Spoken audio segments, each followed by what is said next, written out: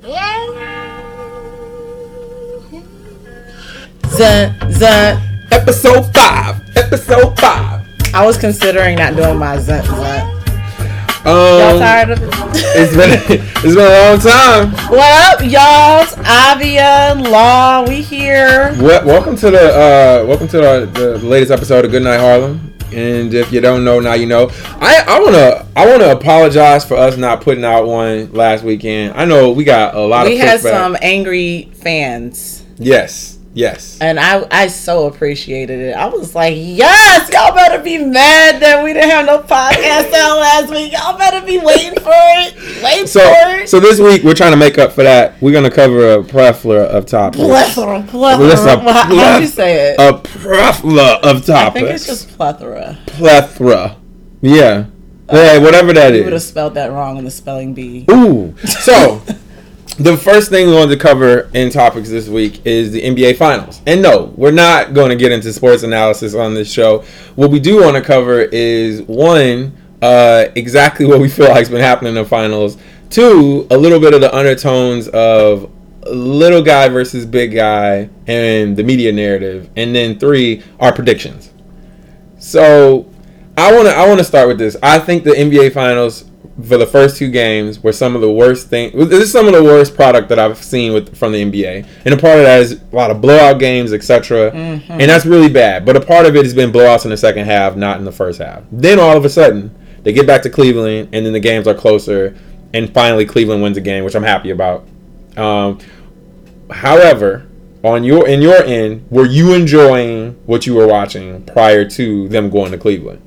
I have to be completely brutally honest and say that I started watching the first two games and I never finished watching the first two games because of how it was going, and I was getting highly upset. Yeah, okay. I wasn't expecting that. Okay, I will say that I am originally a Bulls fan, so I don't want to hear nobody be like, "Oh, you on the bandwagon." But I've always been a LeBron fan. From the time before he made his decision, all throughout his decision, and after his decision coming back to Cleveland. The only thing that I didn't care for when it came to LeBron was how he did his decision. But everything else, I'm such a fan of. I love him. So at the end of the day, I'm always going to be rooting for him no matter what, because I like who he is as a player. I like that you just got into that, because that's going to cover the second piece of that, what I was saying. Big guy versus little guy. And what I mean by that is the media narrative has been more skewed towards Steph Curry being the new prominent face of NBA basketball. That's how they've tried to position Steph Curry. They've talked about him being a family man. They've talked about him being pretty much the semblance of what somebody should be on the court. Like, he represents him in the way, he represents himself in a way that everybody should. And he's very humble and blah, blah, blah. Now, what's funny is, what's come out of this is a lot of NBA players are rubbed the wrong way by this. They just recently did kind of some background interviewing with a lot of different players, and a lot of players do not like Steph Curry. Really? And not personally, but they don't like the narrative that the media has of Steph Curry, which is why you'll see things in interviews. Oh, you're little Miss Perfect.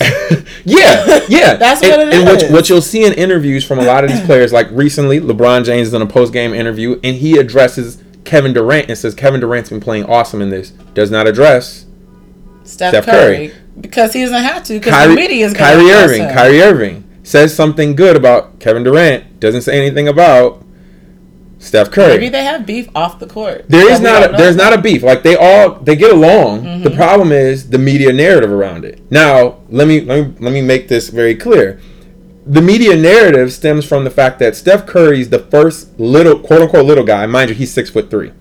I'll take it. He's the first quote unquote little guy that's doing what he's doing versus these big giants. Mm-hmm. Then secondarily, I know people aren't going to want to hear this, but a part of what plays into his narrative is his skin complexion. It does. It really does. You think so? Let me explain. LeBron James has been the consummate family man for years now. Nobody's ever said anything about him being a family man. That hasn't. No one has ever put family man in his name in the same sentence. Right. Yet why is that in the sentence with Steph Curry? Because of Riley. No, you think because that's of Riley? You think that the reason why? Because of Aisha, yes. You think that's why? Yes, I do think that's why. I think that's why, because we have this thing called Instagram that LeBron didn't have when he first got into the NBA, and if you look at Ayesha Curry or Steph Curry's Instagram posts, it's always them doing like the little videos, singing and lip syncing and everything like that, doing little skits together. Oh, you don't think LeBron's done the same thing? It's not even had to be. Yeah, it's not even had to be on Instagram that way. But there's tons of video content you can find where they've done the same exact thing as a family. Where do you find it though? Anywhere. The problem is it doesn't get publicized the same way. Blogs aren't picking it up. The media's not picking it up. And you know why they're not picking it up? Think about it. I will always be the last person to be like, oh, it's a light skin, dark skin thing. Are you because kidding? I'm light skinned and I never want it to be that. You cannot want it to be that, but that definitely is what plays into it. I don't know. I mean, you could be right. I'm not saying you're right or you're wrong. All I'm saying is that I think that Steph Curry as a whole and his family as a whole have made it a point to put a certain sort of light on themselves. Steph Curry brings Riley into the post game conferences. Mm-hmm. She gets to talk on the mic. And you don't think any other player has done that before? I'm not saying that Chris Paul definitely has done that. I'm not saying that before he did it.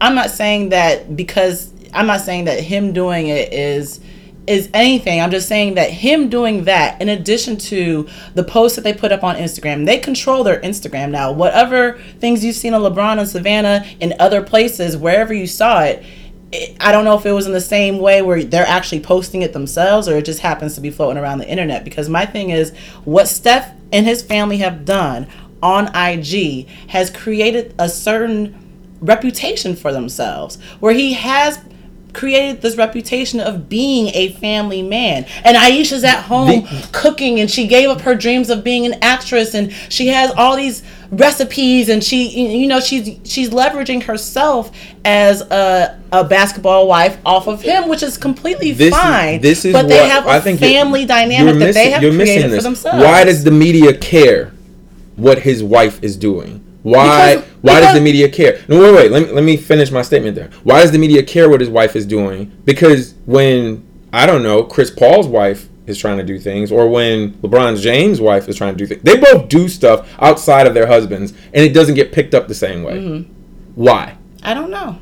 Come on, man. I don't know. I haven't taken the time to actually dissect it and look at it. And maybe if I knew as much as you about all these videos that are floating around on Chris Paul and LeBron, then I could come back to you with an argument there. But I don't have that knowledge to come with anything on that. So I can honestly say for myself that based off of what I've seen of the Currys, Ayesha has made it a point to put herself out there in a way where, whether it be on Twitter or any other place, talking about the games and vocalizing. And even back last season when there was this whole thing about her mentioning how the games are rigged and everything like that, and people would compare her to Savannah and say, well, Savannah doesn't do that. You know what I'm saying? So there is this comparison between how Ayesha carries herself as an NBA wife and as opposed to how Savannah carries herself. And they do not carry themselves the same way. Because I'm about to make the comparison back to LeBron James and Steph Curry. Because I don't want to spend too much time on this, but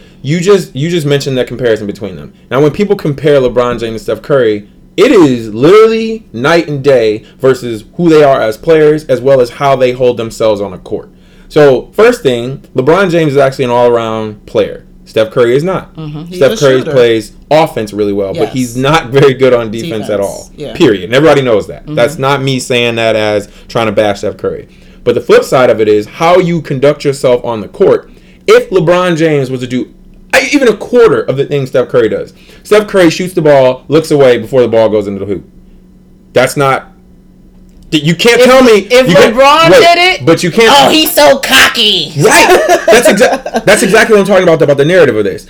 Steph Curry makes a shot, shimmies in front of your whole bench. Nobody cares. Steph Curry makes a shot, turns around, kicks in the air, does a squat. Literally has pom poms coming out of his shorts and does a cheer for himself. Basically, does a touchdown celebration. Nobody cares. And a Heisman because he's the little baby face guy. That could be it too. That could be it. The fact that he looks like he's 12 and he's doing all this could have something to do with it. But my only point in saying that is I don't want anybody ever trying to put down what LeBron James stands for if they're not going to come at Steph Curry the same way. Because the narrative on that is all jacked up. That is all. I will say this. I don't have a lot of knowledge about, knowing enough to say that this is a light-skinned, dark-skinned thing or anything like that. I will say this. And I've said this to you before. Law and I, we both like LeBron. Yes, we do. We are LeBron fans. LeBron James. We have friends who are LeBron haters. That is true. And one thing that I've seen as a common string between LeBron fans and LeBron haters is that there's a lot of LeBron haters that love Kobe Bryant. Or Michael Jordan. Or Michael Jordan. True. But Kobe Bryant's more current in the time that LeBron was in the NBA, so it's easy to compare the two. So a lot of the Kobe lovers, by default, just hate LeBron because that is one of his biggest competitions that he had when he was playing the game. But what I find is interesting is the shift. It's like, okay, Kobe's not playing anymore, right? So the Lakers, they're not doing as good as they used to do.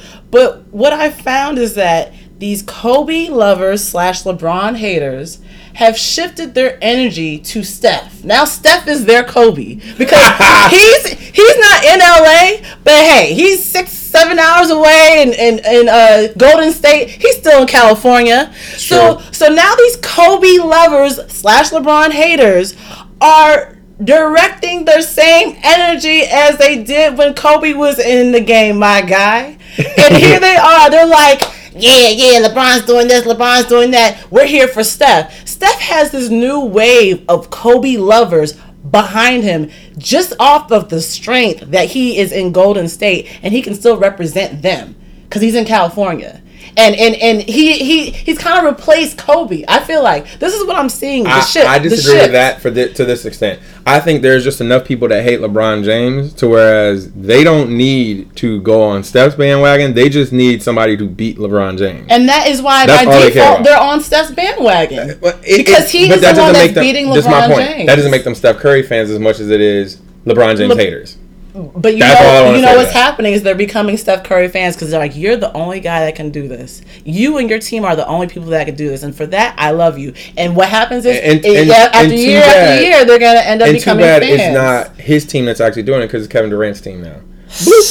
All right, let's transition.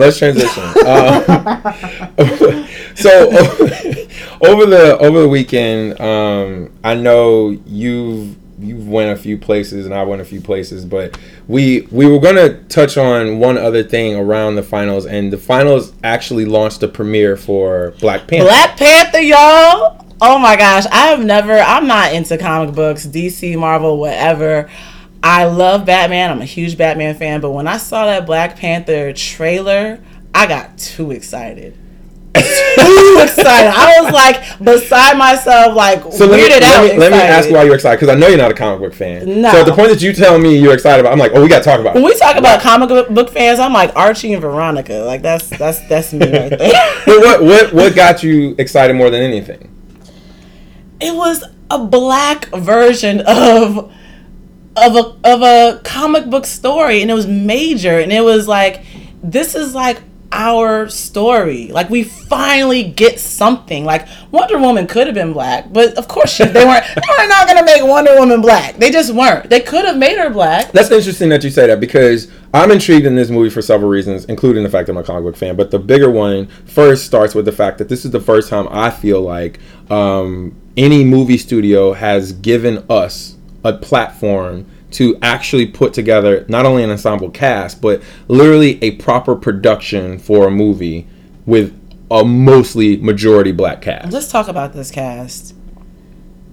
Who you got? Who do you got that you were excited to see in this movie? We got Michael B. Jordan, which I know all y'all ladies out there that love Michael B. Jordan are going to see based off of that alone.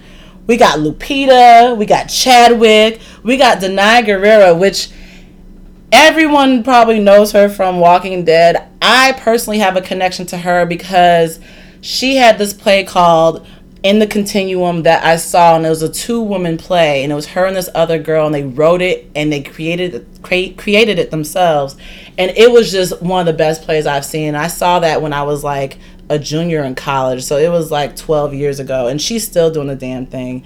We got freaking Angela Bassett, Forrest Whitaker. Angela Bassett is MILF Bay.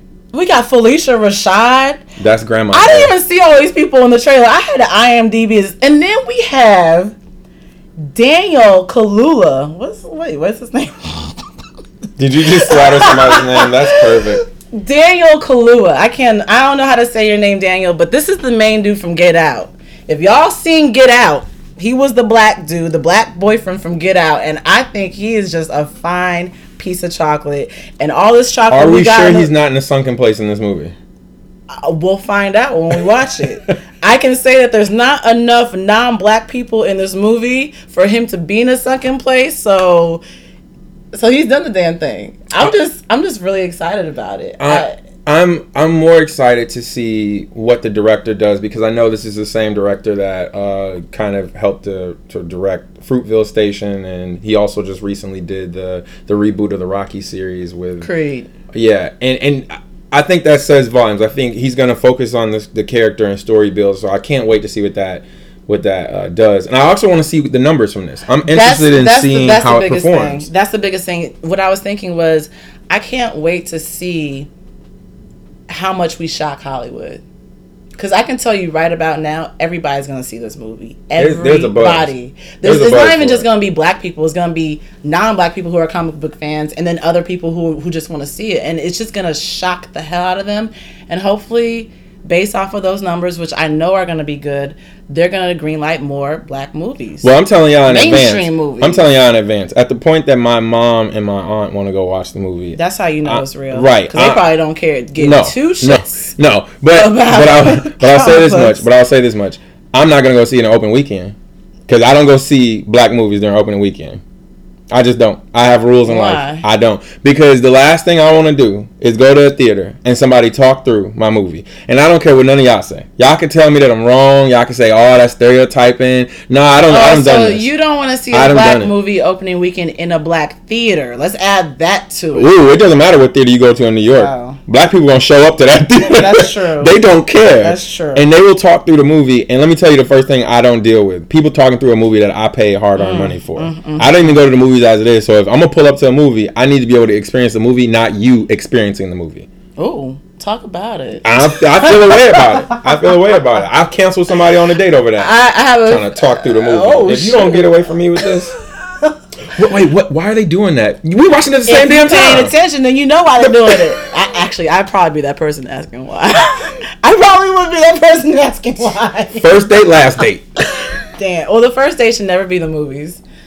Yeah, first movie date, last movie date. Okay. Let me correct myself. Yeah, I was about to say, because you know I would never take nobody. Yeah, you know better than that. But yeah, I'm really excited about that.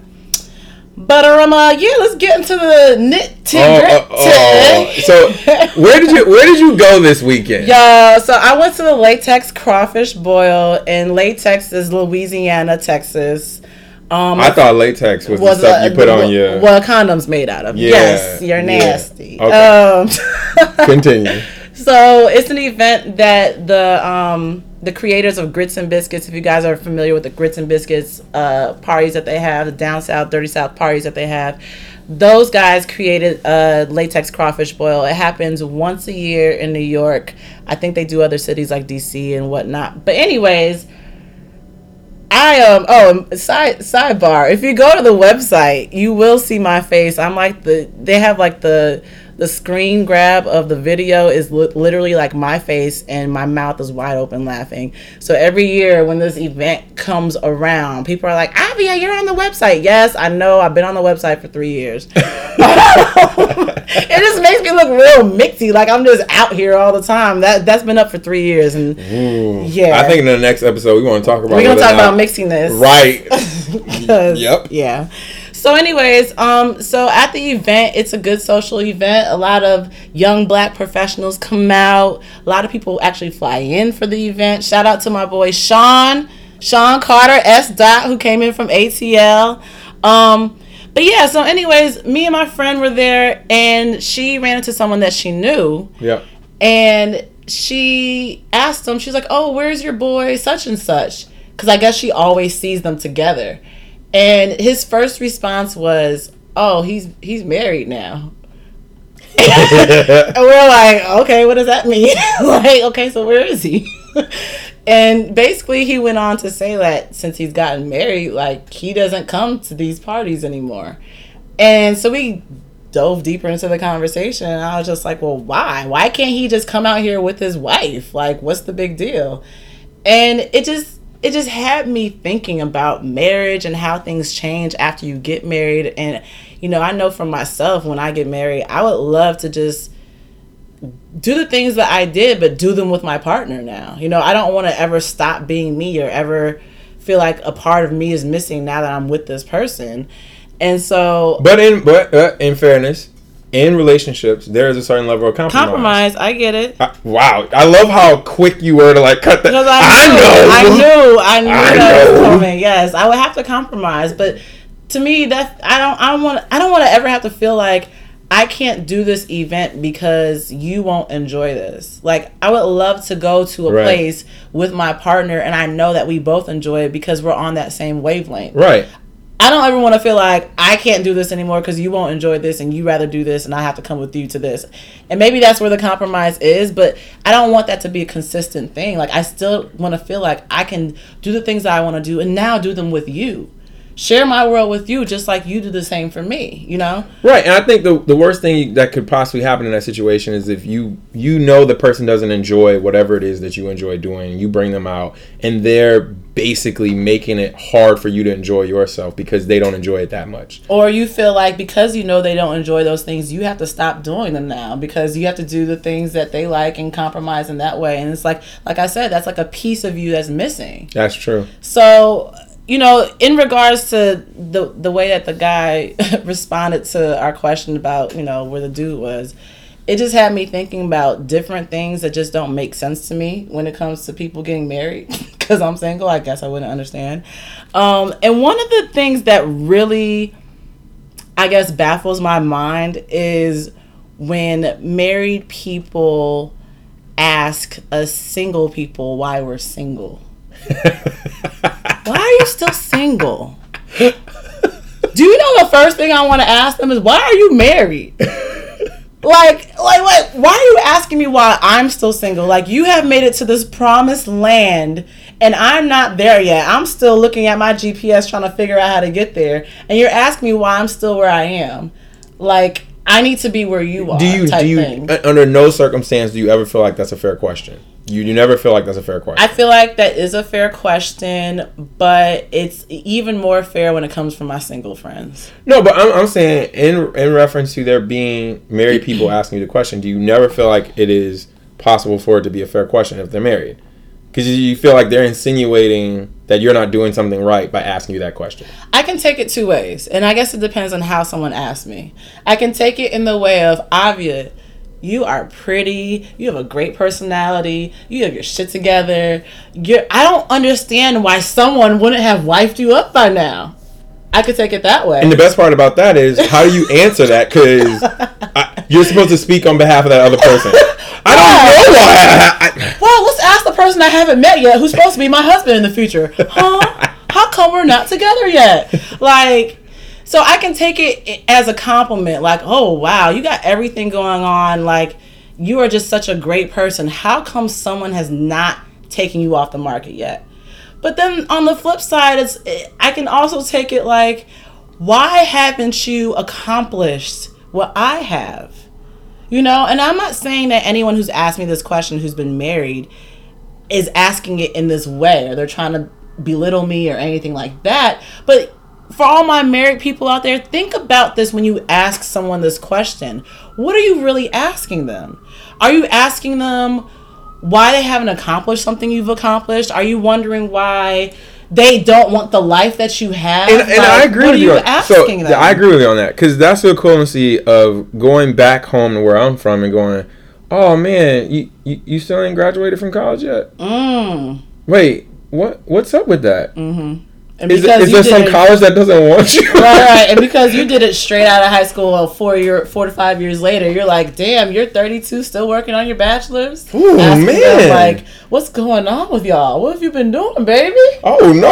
You're all over the place. Pipe up. Pick Doctor, not a degree, no. But I think that's the thing. It's just like, you know, I was watching Being Mary Jane one time, and I'm paraphrasing this question, but at the end of each episode of Being Mary Jane, they have a quote. And the quote of this one episode was, "Why does America treat marriage like an accomplishment?" It was something to the regards of that. And I put that up on my Facebook status because I just love that quote. And I got all sorts of responses. And a lot of the responses were from people, married and unmarried, who agreed with it. And what really kind of like surprised me were how many people that I knew were married that agreed with that quote. Because these are people who got married and who know what marriage is about now. And now you're looking at this quote like, yeah, why is this such an accomplishment? Because they know how hard life still is, even though that they're married. Now you have an extra layer of hardness to your life because... And I think what you're saying, though, is pessimistic, though. No. I'm not trying to be pessimistic. No. There she goes again. No. Yeah. She's really quick to cut me off with a no. No, I think that... I'm not trying to put words into other people's mouths. I'm just saying that I think that married people realize before they got married that they thought of marriage as this thing that they really wanted to have. And now that they have it, it's great. It is great. But they realize how much hard work goes into it that was so much different than when they were just boyfriend and girlfriend. I would say this. I want to say the majority of my married friends wouldn't necessarily say marriage itself is hard, because it's a union at the end of the day. You were in a union before you were married, you're in a union after the fact. I think the things that they would point to that are hard are time, and if you have children, time can be shortened, etc. And then when you're around somebody for so long, there's only so many things they can tell you before you know all. And then they don't have very many new opinions on things because essentially... Ways to spice it all up. Right. So things can become a little dry that way. Mm-hmm. However, if you two really are that comfortable in one another, you have a relationship where it was a friendship even more so than just a boyfriend-girlfriend situation, mm-hmm. I think it's different. I think there's an easy position you would have there. There's an ease of conversation. There's an ease...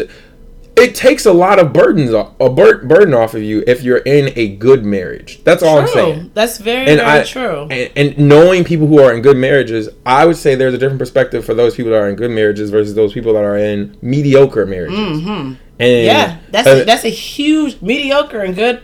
Completely two different experiences. In a mediocre marriage, people are seeking things outside of their relationship in different ways. Not getting. And it doesn't mean that they're cheating on their spouse. It doesn't mean anything of that nature. It might just seriously mean the experiences that they're having with their spouse just aren't as interesting as the experiences they're having outside of them being around their spouse. That seems like that's a setup for failure in the end, whenever that end comes.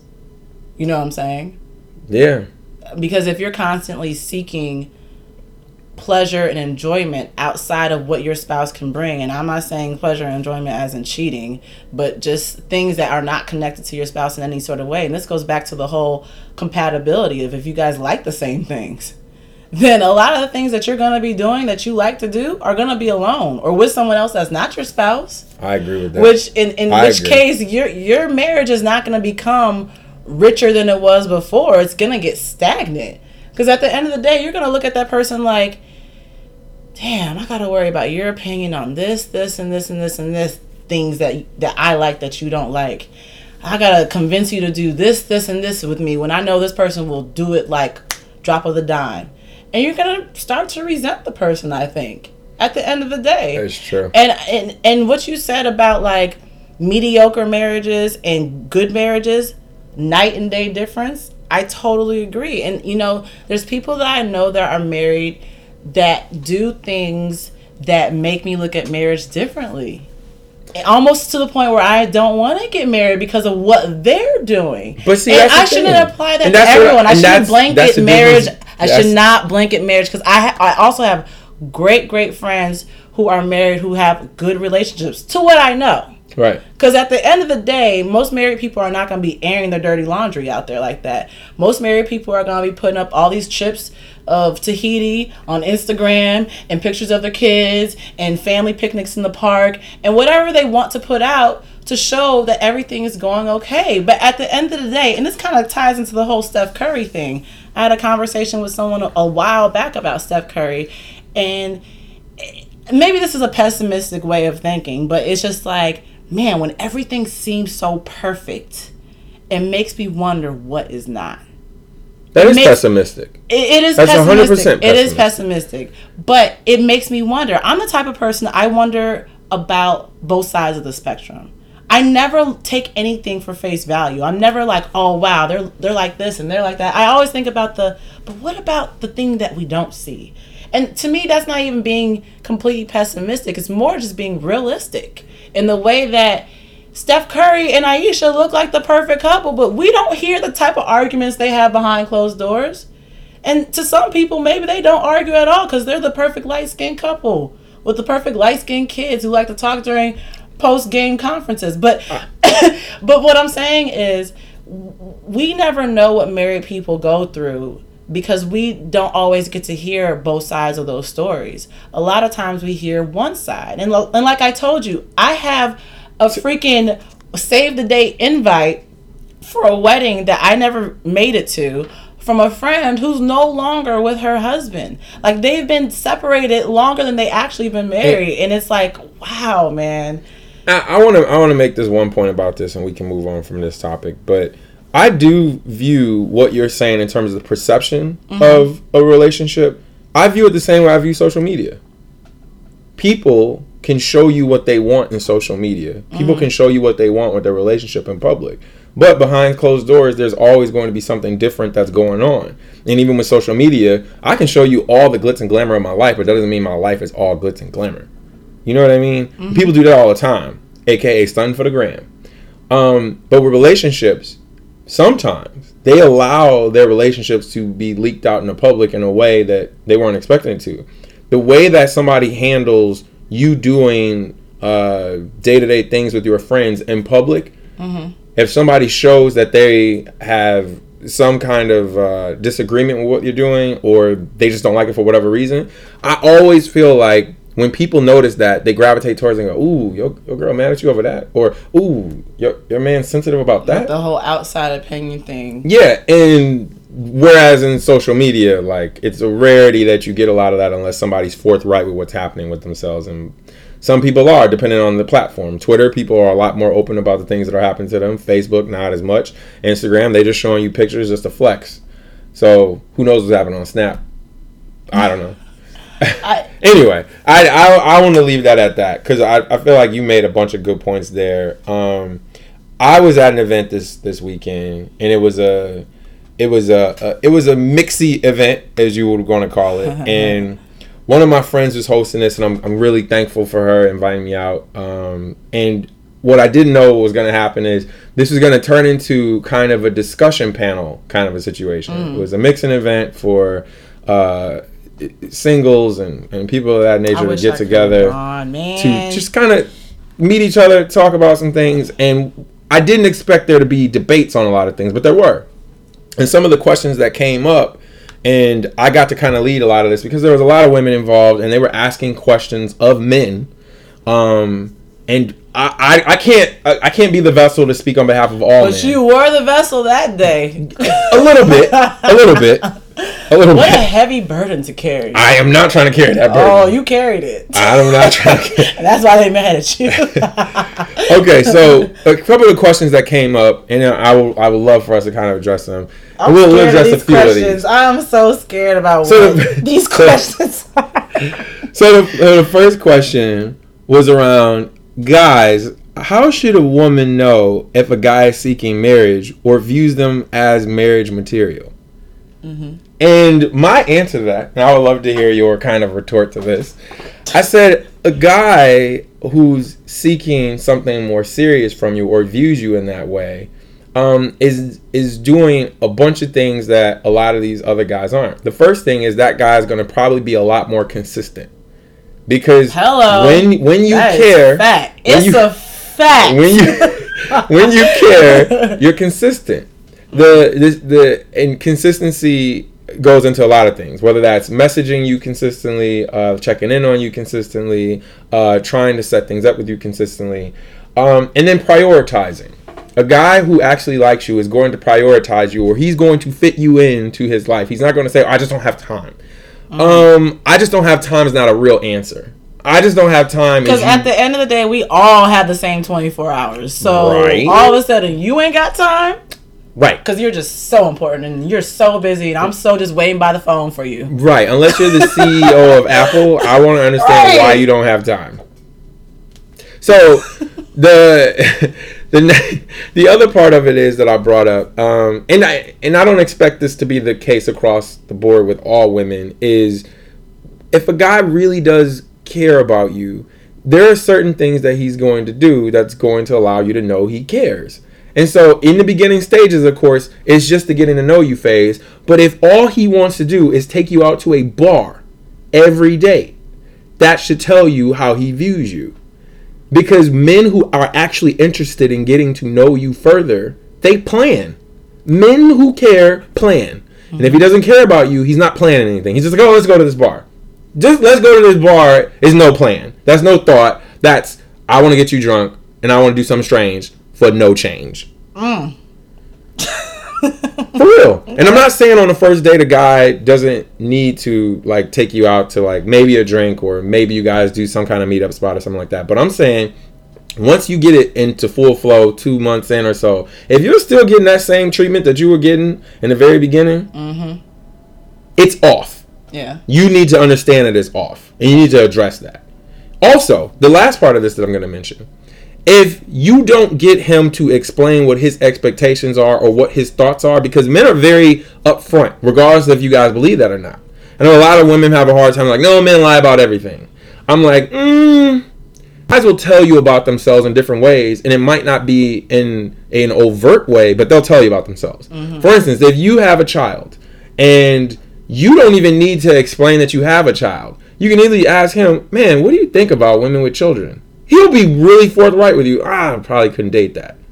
Great. He says that, bail. That's not for you. Okay, I'll be exiting now. Oh, you got the check, right? Okay. Or that's a tricky way of asking that question. Or literally ask him, man, what is your, like, if you were a parent, what would be your style of parenting? You like, because and then he'll be like, I'm not going to have kids, so I don't have to worry about that. Honestly, these are answers that come through. Or are number of kids important to you? Like these, and not saying you say that on the first date, but those should be on the first date. But those should be scare him away. But those should be conversations that come up along the lines. Like you're a month, 2 months deep, you should be able to have certain conversations. Like, man, and you position it as you were talking to someone else about this, and you literally bring up a conversation that's happened in the past, and that's the way to get into it. Men will tell you about themselves. That's all I'm saying. So, what is your response to that? Anything on that? I mean, you're the man, so I can only go off of my womanly experiences with dealing with your counterparts. Like, wow, my counterparts. I mean, your peoples. Your peoples. Your peoples. You. I said it. I can say based off of my own experience, I agree with you 128%. 35. I agree with you 1,000% on all that. Consistency, huge. Planning things out, huge. Like, and I mean, like, it doesn't have to be like some grand gesture. It could just be the fact that everything's not spontaneous all the damn time. Like, you're not just gonna hit me up and be like, oh, you're free, let's do this. I'm not always gonna be free for you. So the fact that you actually plan something means that you have taken my time into account. Right. You have respected my time. Right. And you've also set time in your own schedule to make time for me. It's not just on some, oh, I'm free right now, are you free? Type of stuff, which is what I see a lot of guys do. They want everything to be convenient for them. That's what true. They got that going on. That is very true. And it's like, well, I'm not always going to be there for you when you need me because I got my own stuff going on. So if you actually care about me, you will plan something out. There you go. I will also say this about the whole men being forthright thing. when it comes to men being forthright about what they want, as opposed to do they want a relationship, or do they want a situationship, or do they want a friends with benefits ship, whatever, I will say that in my own experience, a lot of guys are really good at, I won't say not answering the question. I'll say they're really good at being vague. Where they're the type of guys where they live in the moment and they want to see how things go. And they don't want to say that they're looking for something or anything like that. They want to get a feel for somebody and see where it can go. It's always this open-ended answer that guys know how to give to someone when it comes to those types of questions. And having an open-ended answer works in the guy's favor because they are buying themselves time. This is good. They're buying themselves time to not only get to know you, yes, but if they aren't about settling down or anything like that, they're buying themselves time to get what they want out of you and spend this time with you, and you don't know where they stand on things. And then by the time you actually have I'm so glad you brought this up. By the time you actually have the courage to say, yeah, you know, I don't have time for a relationship right now. I'm so like into this and this and this, what I have going on. It's like, man, I invested 6 months into you right now. I'm glad. You could have told me this at the 3-month mark, you know? I'm glad you brought this up. So to me, I don't know if it's, before you even say anything, to me, I don't know if it's even a thing that they calculate ahead of time, or some people just want to feel things out and then they realize, oh, I don't have the time. But either way, it still feels like a blow to the girl that's interested, because the more time that she's invested, now she has to get past you and be like, wow, you really weren't into me anyways. So you could have saved me some time and told me this is where you stood in the first place. That's easier said than done, but yeah, I get easier said than done. I get why guys don't do it a lot. I'm segueing from that question to the next question, because you brought up a point that was heavily, I don't know, it was polarizing, because one of the questions in the cards was, would you date someone who is celibate? And wait a second, the reason why that you're horrible. Just kidding. The reason why that became more of a polarizing question is because someone spoke up and said, specifically, I've been on dates with men who take it as a challenge to try to get de-virginize them. To try to get the cookies. Are these girls that are celibate saying this, or girls? Yeah, girls who are celibate. Okay. So to try to get the cookies, right? And I was like, man, so in your opinion, these guys will wait whatever time it is. Maybe it's 5 months. Because they want to be that first person for them. Right. And they'll do whatever is necessary to say the right things, put themselves in the right position to do that. And I was like, well, that's ridiculous. It's ridiculous, but I do believe it happens. So, but then I answered the question of, would you date someone who is celibate? And I was like, 100% no. 100% no. And I understand you on your journey or whatever that journey is. You're talking about both types of celibate, right?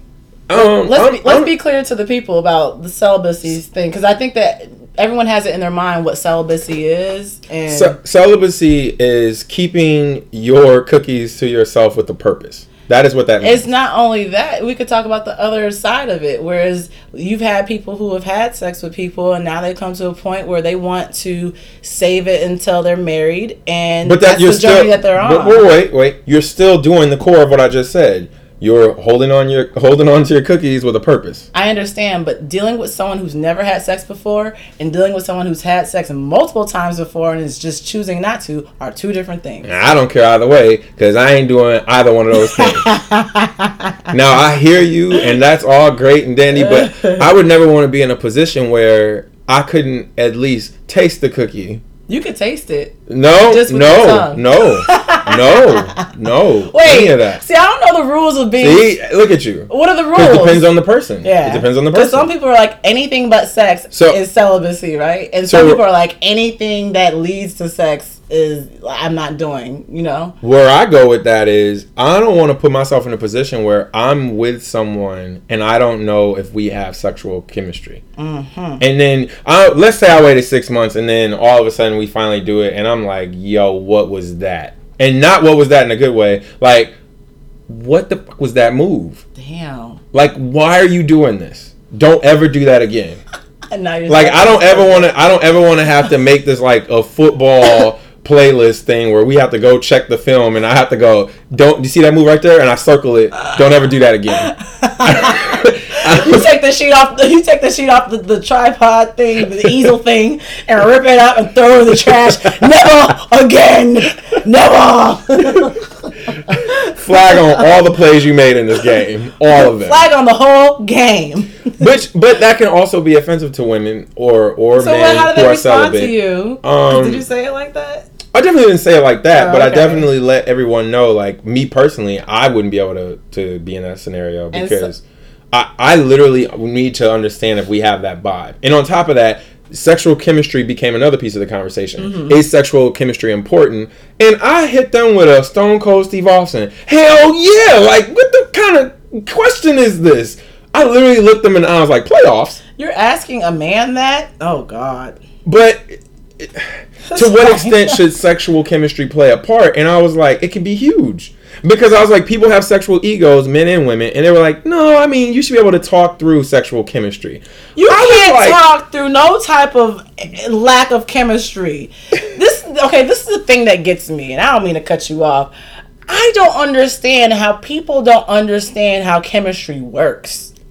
Like, chemistry ain't something that you can just, we could talk through it. We could counsel through it. After time, I'll grow on you. You'll grow on me. Nah, bruh.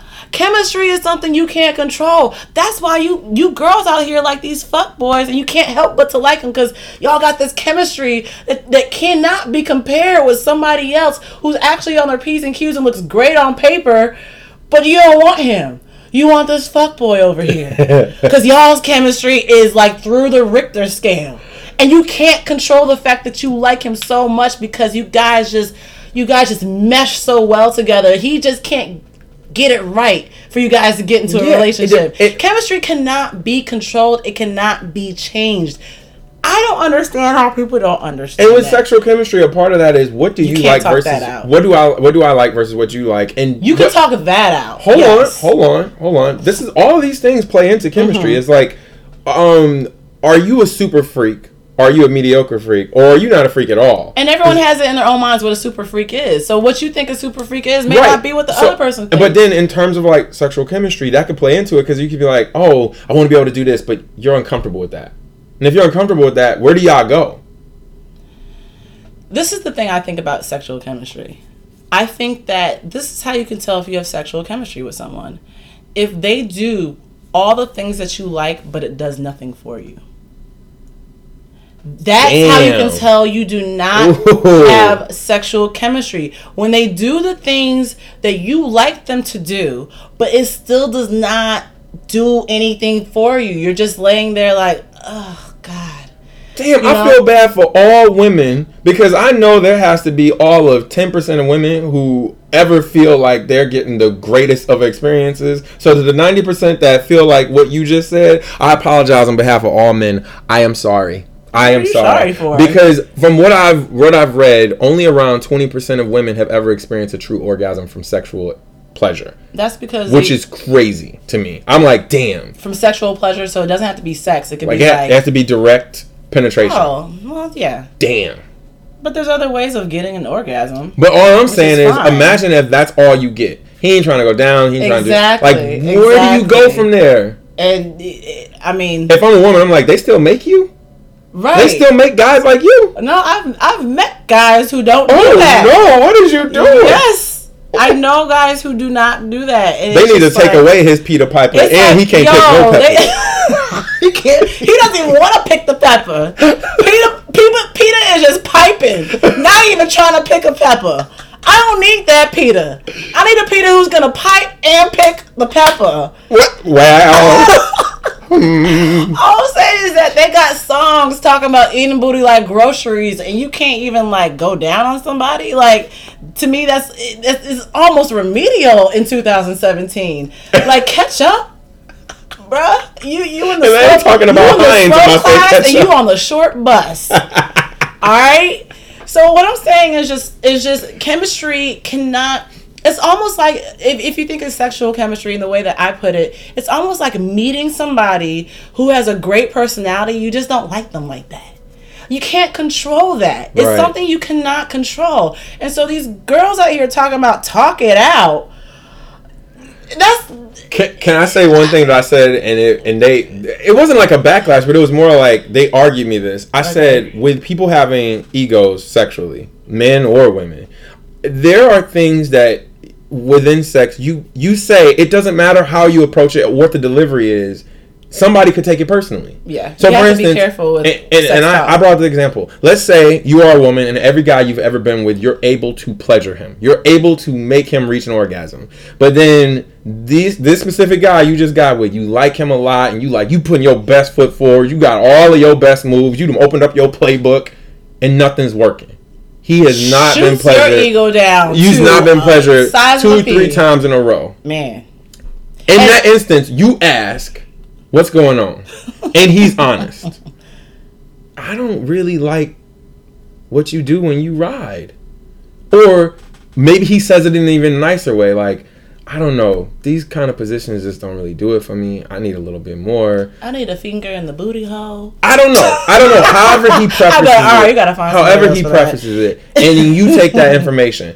I don't care who it is. Somebody could still take that personally. And that's where the ego is bruised. And the relationship can be hurt. I don't think that's how you're supposed to talk to someone when it comes to sex. I think that when it comes to sex, when it comes to what you like, you should talk about it while you're doing it. So if the person's doing something that you like, you can kind of direct them in that way, and they're not feeling like, oh, I'm doing this, I'm just so bad at doing this, and I can never pleasure this person.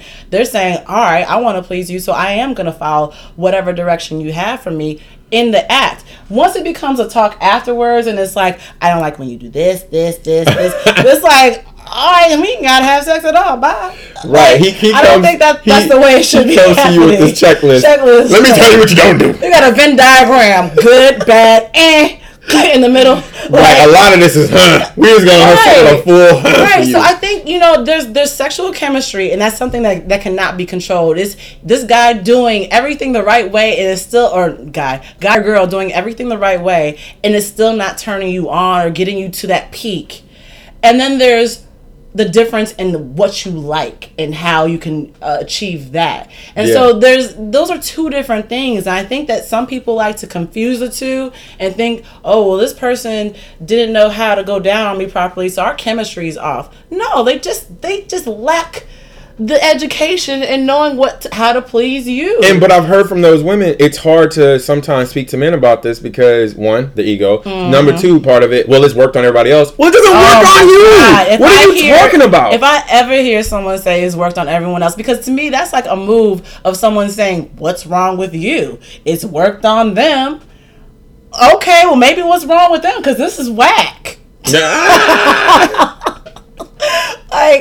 I mean, to go back to your whole celibacy thing, I can honestly say that I'm with you on that. I need to know what I'm working with ahead of time. Show me what you're working with. And I'm not saying it has to be the first date. I'm not saying it has to be that. But at some point, I need to know, because I would hate to be locked in a situation where I'm married to you, and now I just now realize you don't even like going down. And I'll be like, damn, somehow I need to either find a way to make you do this and enjoy it, or I have to figure out how to deal with the fact that you will never, ever do this for me. And if I am faithful to you, I will never, ever have this done again. Which means that the last person who did this to me, I should have really just been like savoring that moment. So I want to get to so many more of these, so I think we'll save some of these for the next episode. Do you have like one more that we can do? There's like 3 or 4 more that you I want to touch like on. One more? No, we'll touch on them in the next episode, because there's a lot of good questions there. This will be part 1. Then we may just have a part 2. That's good. There's just so much to talk about. Oh my goodness! And now for my favorite segment, the do's and the don'ts. That was a high-pitched Bryson. Right, of relationships. Soprano Bryson. And I want to know, you want to go first? Yeah, I'll go first. You want to do the do's? You can start with the do's. All right, let's do the do's. Guys, If I ever meet you and we don't live in the same place and we really have to rely on communication and everything to keep in touch, be consistent in your communication. I'm talking about don't let what we have or what we started fall off the map. So if we live in two different places and we can't see each other every weekend and you're interested in me and you still want to, keep me in your pocket, I want to keep you in mind for when we're ever in the same place again, be consistent. That means text, a phone call here and there. We ain't got to do the whole FaceTime thing and everything like that, but check up on me. And I'm not saying every day, but it has to be consistent enough for me to feel like you still have interest, because at some point, if you fall off on keeping in touch with me, I'm going to assume that you have fallen off on me and are not interested in me and you have moved on, and that's what I will do. I will say this. Stores allow you 30 days to return something. So if I don't hear from you in 30 consecutive days, like I'm talking like not even one good morning text, then I'm going to think that you have returned me into the bin, which means that we're done. Wow. So don't even try and hit me up 3 months later like, hey, big head, or what's been going on with you? Because I'm going to forget that I even spoke to you. Ooh. Okay. All right. Yeah. Okay. Sorry. Not sorry. Okay. My due. Ladies, my due for this week. And it's something super simple. And I know you guys are going to be like, how is this a due? So I know a lot of times women want to know information about who the guy is interested in and etc. Well, if you really want to get a peek insight into that, have one of those I'm your boy conversations with him. Do have a I'm your boy conversation. And I'm the boy conversation consists of things like, which celebrity women do you find attractive? Because you're going to learn a lot about him through a conversation like that. He's going to give you a lot of insight into the things that he's found attractive or the things that he still finds attractive. And you'll be able to go, okay, all right. Not only that, but ask him things about what he most has been interested in sports-wise. And you don't need to know what the sports are. Just find out what those things are that gets him going about the sport. Not who cares whether or not he likes a set team. No. Why do you like this? Because from then on, you have an end to why he's interested in something. And that way, conversations for you guys will be easy, because you can be like, I know that you're interested in things that are high octane, so let's go do this. That's all I'm saying. That's my due for the week. And girls, if you meet a guy who says that he likes a celebrity that looks nothing like you, and then if you meet a guy and he says he don't watch sports, double, because that's weird as hell. Okay, all right. Anyways. All right, now for my don't. That sounded more like Bryson. Y'all thought that was really Bryson, right? Don't even put the Bryson on that. I want them to figure it out. So my don't for guys is, if you have a nice plan to invite me over for dinner or whatever the case is, can you clean your house before you invite me over? I mean, can you please just clean your house? I don't understand guys who be like, come through. And there's so many come through guys. I come through and you got like just crust everywhere. Like it looks like you haven't swept in a month. Who are these men? Listen, this has not happened to me often, but it has happened to me in life. And I'm just like, I cannot believe you knew I was coming over, because you initiated me coming over, and you didn't even take the time to like tidy up. Like, I don't care if you have to throw all your dirty clothes in your clean clothes pile or whatever. Like, put everything in the closet so I don't even have to see it. Like, take a Clorox wipe. Take one Clorox wipe and wipe a surface down. I don't ever want to feel like I can't touch something in your house, because if I do, I'm gonna get dirty. Give me 3 things that you will not accept being dirty in a man's house. Oh my gosh, the bathroom is key. Yeah. Yo, if I go into a guy's bathroom, and usually this is it just a tub? This is what I'll do, y'all. I will go to a bathroom purposely. If I'm in a guy's house for like, this is wrong. I will. This is wrong. If I go to a guy's house and he's invited me over, I mean, at some point I'm gonna have to go to the bathroom, but like I will. That's when I really, really take a full scope of your cleanliness. If the place where you get clean is dirty, I just cannot. How do you do that? How do you get clean in a tub that has 8 rings around it of dirt that is just stuck into the enamel of the tub? Like, what? If the toilet has raindrop drop top speckled all across, like, if you let all 3 Migos skip mark in your toilet, you messed up. Like, do you not lift the lid up, or do you not have good aim? I'm just trying to figure it out. Like, I never. What else? Clothing land somewhere. Okay. Clothing land somewhere. Clothing is fine, because to me it's like, okay. Oh really? You wouldn't care if I had clothing land in like the living room, something like that? You'd be like, okay, cool. I would just be like, okay, that's easy to pick up. To me, there's a difference between dirty and messy. Messy is like clothes lying around. Dirty is like you have not even taken like a spring cleaning day at all for the last 3 springs. Okay. And I see that you don't even have soap in your bathroom or toilet paper. Oh. And a lot of guys just like to shake and zip up their pants and go. But you don't even have soap, my G. Yeah, and you're touching me with your dirty, non-soaped hands. How do you wash your hands after shaking it off? You touching me after that? That tells me a lot. That is definitely guy's bathroom. A guy's bathroom will tell me a lot about who you are as a guy. Wow. And if your house is clean and your bathroom is dirty, you are gonna get deducted. And I just don't understand. Wow. I feel dirty just talking about it. She came in hot today with her dome. I didn't think I was gonna go that hot either, but woo-wee. Ladies, I guess it's my turn. Yeah.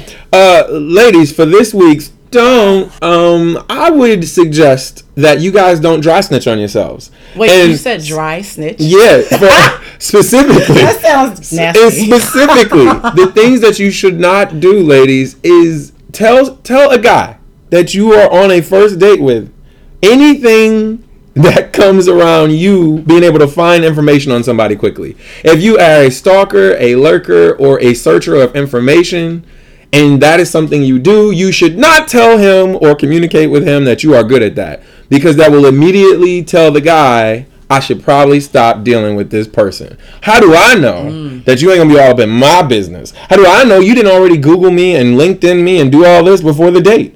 How do I know any of this? Do not make him or give him a reason for that matter to be insecure when you just met him. Please do us all a favor and don't. That was good. That's all I got. I will say this, guys, just know that girls do look you up, all right? So if you're going to do it, don't be overt about it. I didn't just dry snitch. Be discreet. I didn't just dry snitch on the whole female population, but just know that I'm just giving you a little insight. So girls, yeah, just don't say nothing. If you recognize someone from his Instagram pictures and you meet them in real life and be like, oh yeah, you're so-and-so, you just told on yourself. Just act like you don't know things and you don't know people.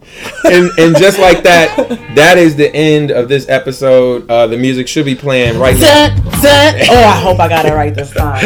As usual, go to iTunes, check us out there at Goodnight Harlem. Go to Facebook, check us out there. Go to Twitter, go to Instagram, and of course go to SoundCloud. This has been a good one. This has been so much fun. See you next week. Bye, y'all. Good night.